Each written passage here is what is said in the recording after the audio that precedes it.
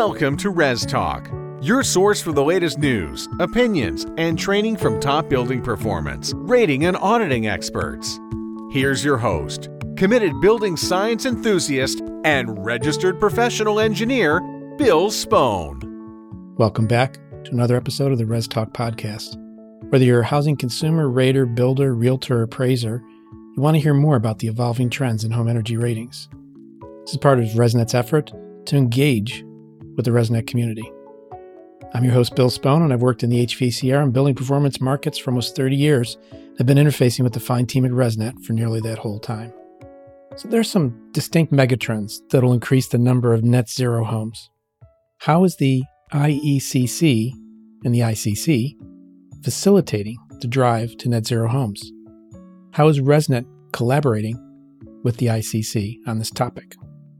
We're joined today by two executives from the International Code Council, the ICC, to discuss net zero homes and the collaboration with ResNet. Dominic Sims, CEO, shares with us his insights into the research and trends that led the Code Council down the net zero road. And you can learn more about the ICC Energy Pathway at iccsafe.org/energy. There's also a link in the show notes. Mark Johnson, who's the Executive VP and Director of Business Development, describes the critical engagement of HERS raters and providers in this process and the benefits derived from the shared knowledge. We learn more about this collaboration between ResNet and ICC and how it came about and the details on how it will work. Mark and Dominic also tell us of the role of governments in this process and the roles for ResNet and the HERS raters. We discuss the topic of affordable housing and how the net zero homes address the second most costly category in housing. Usually it's utilities. You can learn more about the joint ResNet ICC HERS rating company membership. We discussed that topic in episode 71 of Res Talk, and that link is also in the show notes. So let's listen in as Dominic and Mark describe to us the ICC and ResNet collaboration towards net zero energy homes. Good afternoon, Dominic and Mark. Good afternoon, Bill. How are you? Great. Good afternoon, Bill. Welcome back, Mark. Mark's been on a couple times now. Today, I'd like to have you introduce yourselves, and then we'll get into the topic talking about net zero. Dominic, first, please. Thanks, Bill. Again, my name is Dominic Sims. I'm the Chief Executive Officer with the International Code Council. And as some of your audience may know, the Code Council develops model codes and standards for the built environment. And I've been with ICC for right about 20 years now. So it's been a great journey. Very good. And Mark, please. I'm Mark Johnson, Executive Vice President and Director of Business Development at the International Code Council. And I just so happen to also be Vice President on the Board of Directors of ResNet. I've been actively involved with ResNet now for approximately going on 5 years, serving on the board and being very engaged and working closely with ResNet to really put out products and services that really support the use of model codes, and particularly where it segues into energy efficiency. Very good. And speaking of energy efficiency, today's topic is a collaboration with ResNet and ICC moving towards net zero homes. Why don't you give me an idea, Dominic, of the trends in society that may be leading to this? Why is this topic coming up? I could tell you from the Code Council's perspective, we have been watching and listening to governments around the globe discuss what the future holds if we don't begin to reduce greenhouse gases. And the United States has set zero energy building goals for new construction. And many state and local governments are also setting aggressive goals to reduce energy consumption and reduce their carbon footprint. So there's been obviously enough of a discussion and synergy around that for the Code Council to understand that to fulfill our mission, that we needed to provide the tools and resources for communities to achieve those types of goals. Mark, given that you're VP of the ResNet Board of Directors, is that how this connection came about, this collaboration? When did this all start?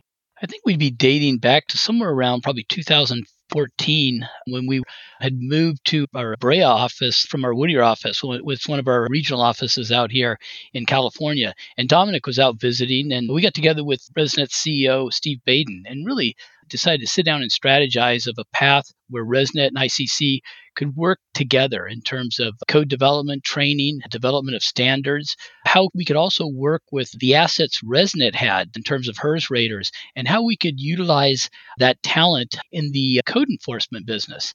That's really how we kick things off. And I think one of the things that Dominic and I talked about too was the importance in terms of how much buildings, both commercial and residential structures, consume energy. I think approximately 40% of our total energy consumption comes from building codes. And that was kind of near and dear to us. We realized that buildings consumed a lot of energy, and we could make a lot of inroads there through work with ResNet in the area of codes and standards, but also, as importantly, their proper application and enforcement. Yes, and of course, there need to be some kind of structure to this, and that's where the comes into place. So what kind of structure or framework, and how is this going to play out? Maybe Dominic can answer that. It's interesting, your previous question about what moved us in this direction. The Code Council has been developing a model energy code since the late 70s, so we have a lot of experience. And since the mid-2000s, our energy code has increased efficiency by about 40%. So our stakeholders and our members have done a lot of good work, a lot of heavy lifting to improve the IECC. But one of the things we realized, as I said earlier, we realized that with new goals and more aggressive goals, we needed to find a process, I think, that did two things. One is allowed more time to do a deeper dive, to put it in simple terms, where we could bring together people in the building industry, people in academia, experts in the fields, and spend more time to try to develop the next edition of the IECC. The other thing was we needed a bigger consensus, a broader consensus, because it's one thing to develop new energy codes, but it's another thing to get them implemented and widely used in the marketplace. And so our goal was to try to achieve both of those things by adapting our process that would give it more time to develop a consensus.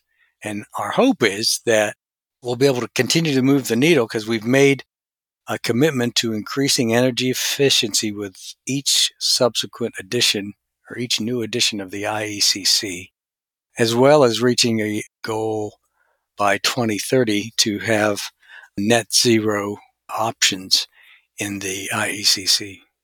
And even as we spoke before we got started in the recording here, you'd mentioned that the materials industry, the components that go into building are becoming more affordable, are evolving and developing themselves. And that's so important. And I like the concept that you mentioned of the communication, the cross-fertilization, because sometimes things move so fast in an area that if you don't slow down and take a look at things, you don't know that things have changed and new things are available. And we also talked about the affordability aspect. Would you like to get into that a little bit now that we're talking about the whole process? We spent about 2 years actually developing our new energy code framework. We refer to it as leading the way to energy efficiency. And one very important part of that was to make sure that we had a firm policy about cost and that our committees that are working diligently in updating the IECC were aware that cost impacts were important. And working with DOE and the national labs, we'll be able to provide the committee members and participants with good information about the impact of proposed changes. And then the committee will be able to balance the efficiency aspects versus any cost impact. And our hope is that the committee will be able to achieve both, find that sweet spot between increasing energy efficiency, reducing our carbon output, and minimizing cost impact so we could assure that homes are affordable. And goals turn into achievements when they're affordable. Absolutely, yes. And understood and well understood. Bravo on that. I understand is there some kind of publication that talks about this pathway, the leading the way?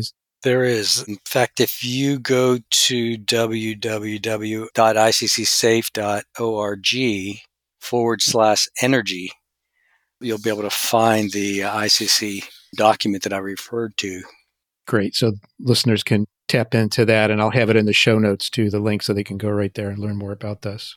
So with the scope and the intent of a forthcoming 2024 IECC, are there some particular bullet points, Mark, that you could speak towards that are being embodied in that, some overviewing bullet points?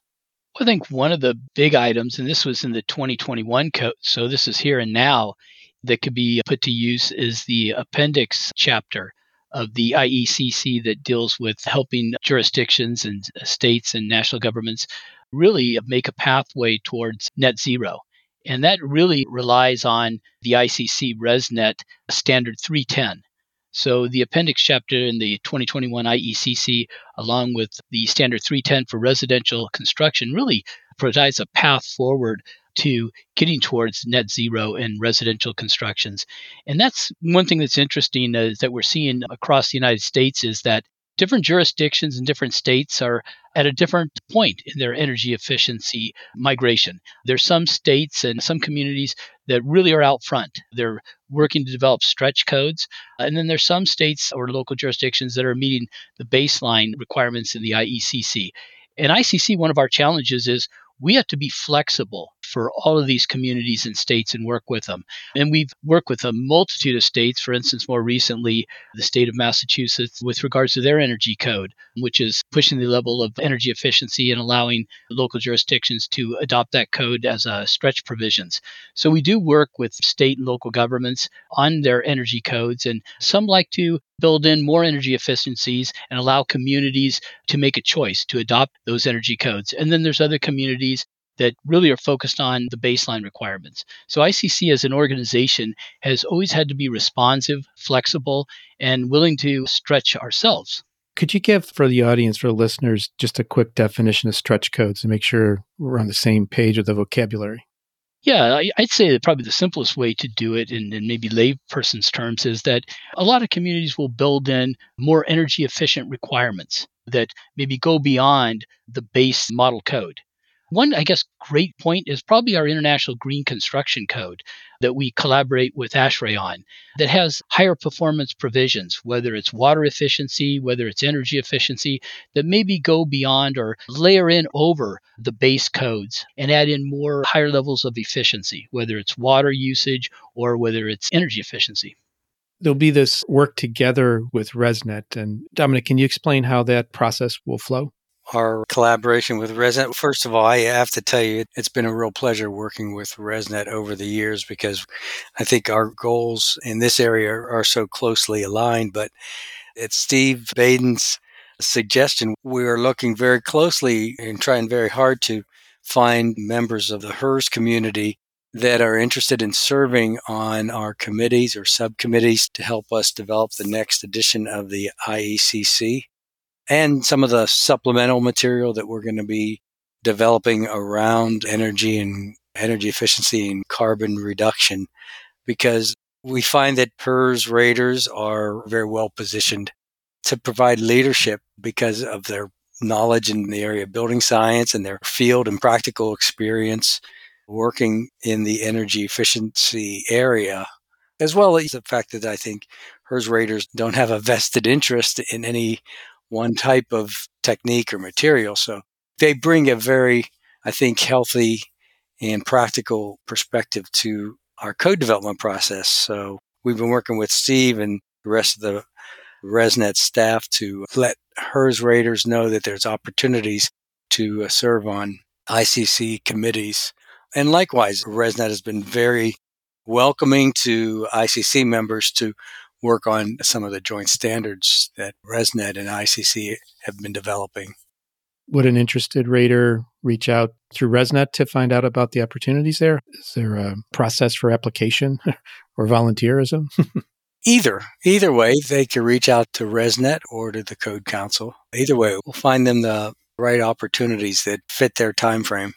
Steve has talked about the opportunity to work together and collaborate with this. What will be the actual changes inside the code? Mark maybe could speak to that. We talked a little bit about the fact that buildings consume a lot of energy. Getting down to the next level, what are the actual elements of the construction process that will be looked at in an overview? I think one of the hot topics right now is the carbon index, having a carbon index rating. Right now, we have an energy rating index, we have a water rating index, but really looking at measuring the carbon output, I think is critical. And I think you'll see ICC being very actively engaged in working within the code, but also with standard organizations. The other thing, too, that we haven't talked about, which I think is huge, is the issue of enforcement. We focus a lot on putting out really good energy codes, energy standards, working with other partners in the industry such as ASHRAE. But we sometimes forget or omit to realize that what gets measured gets done. So it's really about implementation too. It's about getting these codes adopted first and foremost, and then not just adopted, but implemented. And that's where I think that where Dominic and I discussed how can we really engage ResNet HERS raters. And we know their talent in knowing energy. They know building systems, they know energy codes. And to work with ResNet on a joint certification program called the IECC HERS Compliance Specialist Certification, I think was a huge step forward because it took the talent, the field talent of HERS raters, as well as certification knowledge of the code, and allowed them to not only just focus on energy performance and energy ratings, but also help in the code compliance space. So I think that's huge. And I think that goes hand in glove with good codes. It's really the enforcement aspect where you bring in the training, you bring in the certified individuals. And with HERS raters, that provides an excellent workforce to really not just be out there rating the efficiency of homes, but as importantly, being a real resource on code compliance. And there's actually a previous episode we spoke with Lawrence from ICC and Laurel Elam talking about this joint membership for companies. So that's episode 71 for any listeners who want to go back and dive into more of those details. But it certainly does play in and talk and reinforces this whole concept of collaboration between the two organizations. What's the future look like? Great question. Everybody wants to know, right? Well, the market's down today again. So yeah, we're recording this in late January, but it could be any time. You could be saying that same thing, Dominic. Is there a next, we're talking about the 2024 code, 2027. Are there any other facets in the energy world that will evolve into this discussion? just to step back just for a second to underscore what Mark just said. Our first mission is to get the 2021 code adopted and used. And to do that, we, with a number of organizations, launched an effort at the beginning of this year. It's called Code on a Mission. And Code on a Mission is we've set a goal to get at least a third of the U.S. population covered by the 2021 IECC by the end of 2023. And that effort's being supported by DOE with grants that are available on a competitive basis for communities that are interested in updating their energy code requirements. We still have some communities in the United States that are still using the 2009 edition of the IECC. So it's one thing, as I said earlier, to develop codes and standards. It's another thing to get them used. So that's job one. But to your question about what does the future hold, I mentioned the Code Council's commitment to increase energy efficiency in every future edition of the IECC. I know that the committees that are working on this are working really hard to do that. What are some of the practical areas that they're focused on? I probably can't tell you that today, Bill, because I'm really not sure. I do know that I think we received about 400 plus proposed changes to the IECC. So the committee's going to be churning through those over the next year. As I said, weighing how much they improve energy efficiency versus how much it costs. I'm confident that the committee at the end of the process will come up with the next edition of the IECC that we'll be proud of. After that, I think the industry is continuing to transform itself. New materials, new methods. I think the construction and real estate community has come to the realization that selling energy efficient homes is good for business. And as Mark mentioned, if we could help reduce consumers' energy bills, it's kind of a win-win. So I think there's a lot of exciting things in the future in the energy efficiency and carbon reduction arena because it's being driven both by the goals that governments have set and also the marketplace. The demands of the housing consumer. Sure. To follow up on Dominic's point, Mark had mentioned earlier about the cost of utilities and how this factors into net zero. So, Mark, do you want to talk about the cost to the consumer of utilities? Yeah, I think one of the big concerns is a lot of times we get fixated on the biggest cost, which is usually your mortgage. And a lot of times people, when they look at affordability, they stop there. But as we've been seeing, utility costs keep going up. And whether it's energy or whether it's water, both of those have a tremendous impact on a consumer's pocketbook. And it's usually the second highest cost that a homeowner has to really confront. So I think that really what we're looking at from a model code standpoint is to make sure that we're looking at all aspects of cost. A lot of times we forget the fact of the cost of utilities and the cost of structures that are not energy efficient or not efficient with the use of water. So I think those need to be factored into the equation.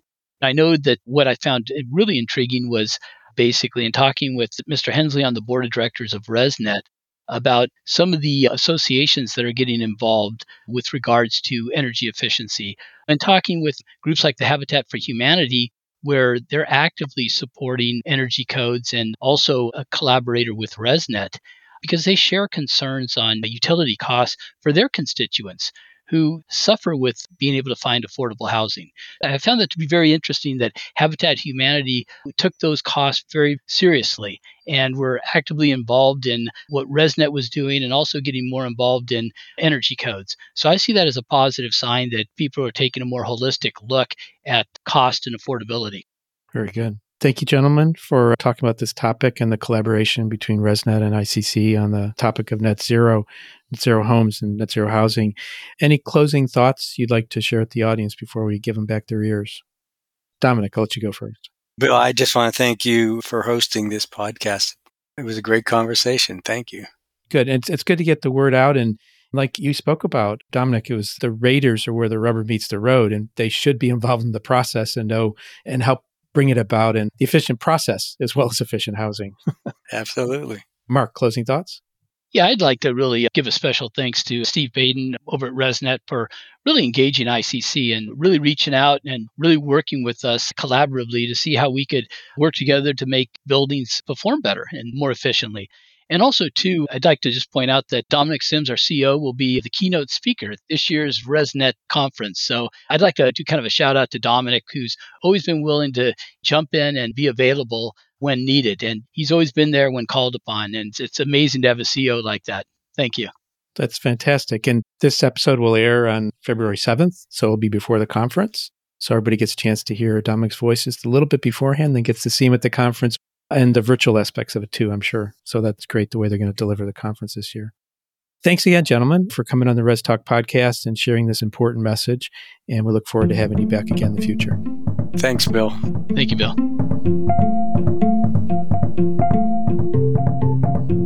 Thank you for listening to this episode of the Res Talk podcast. Hope you heard some things here that'll change your perspectives or prompt some questions or satisfy your curiosity about the world of ResNet. If you're a pro in the building market, surf on over to resnet.us/professional to learn more or join the email list. You can also find ResNet on Facebook or Twitter. A quote for today by Lin-Manuel Miranda. The fun for me in collaboration is, 1, working with other people just makes you smarter. That's proven. If you're interested in feeding back to ResNet what you heard here today, would like to hear a new topic covered, or just have a general question, please send an email to info@resnet.us. If you've not subscribed, please do so. And as always, thank you for listening to Res Talk. Goodbye. Thanks for listening to the Res Talk podcast. This podcast is hosted by Bill Spohn and is a production of ResNet, the Residential Energy Services Network. The best way to listen to this podcast is to subscribe on an iPhone using the podcast app, or on an Android device by downloading the Stitcher app and searching for Res Talk. If you are willing, a review on iTunes or the podcast app will help others find the show and would be very much appreciated. We look forward to talking again soon on Res Talk.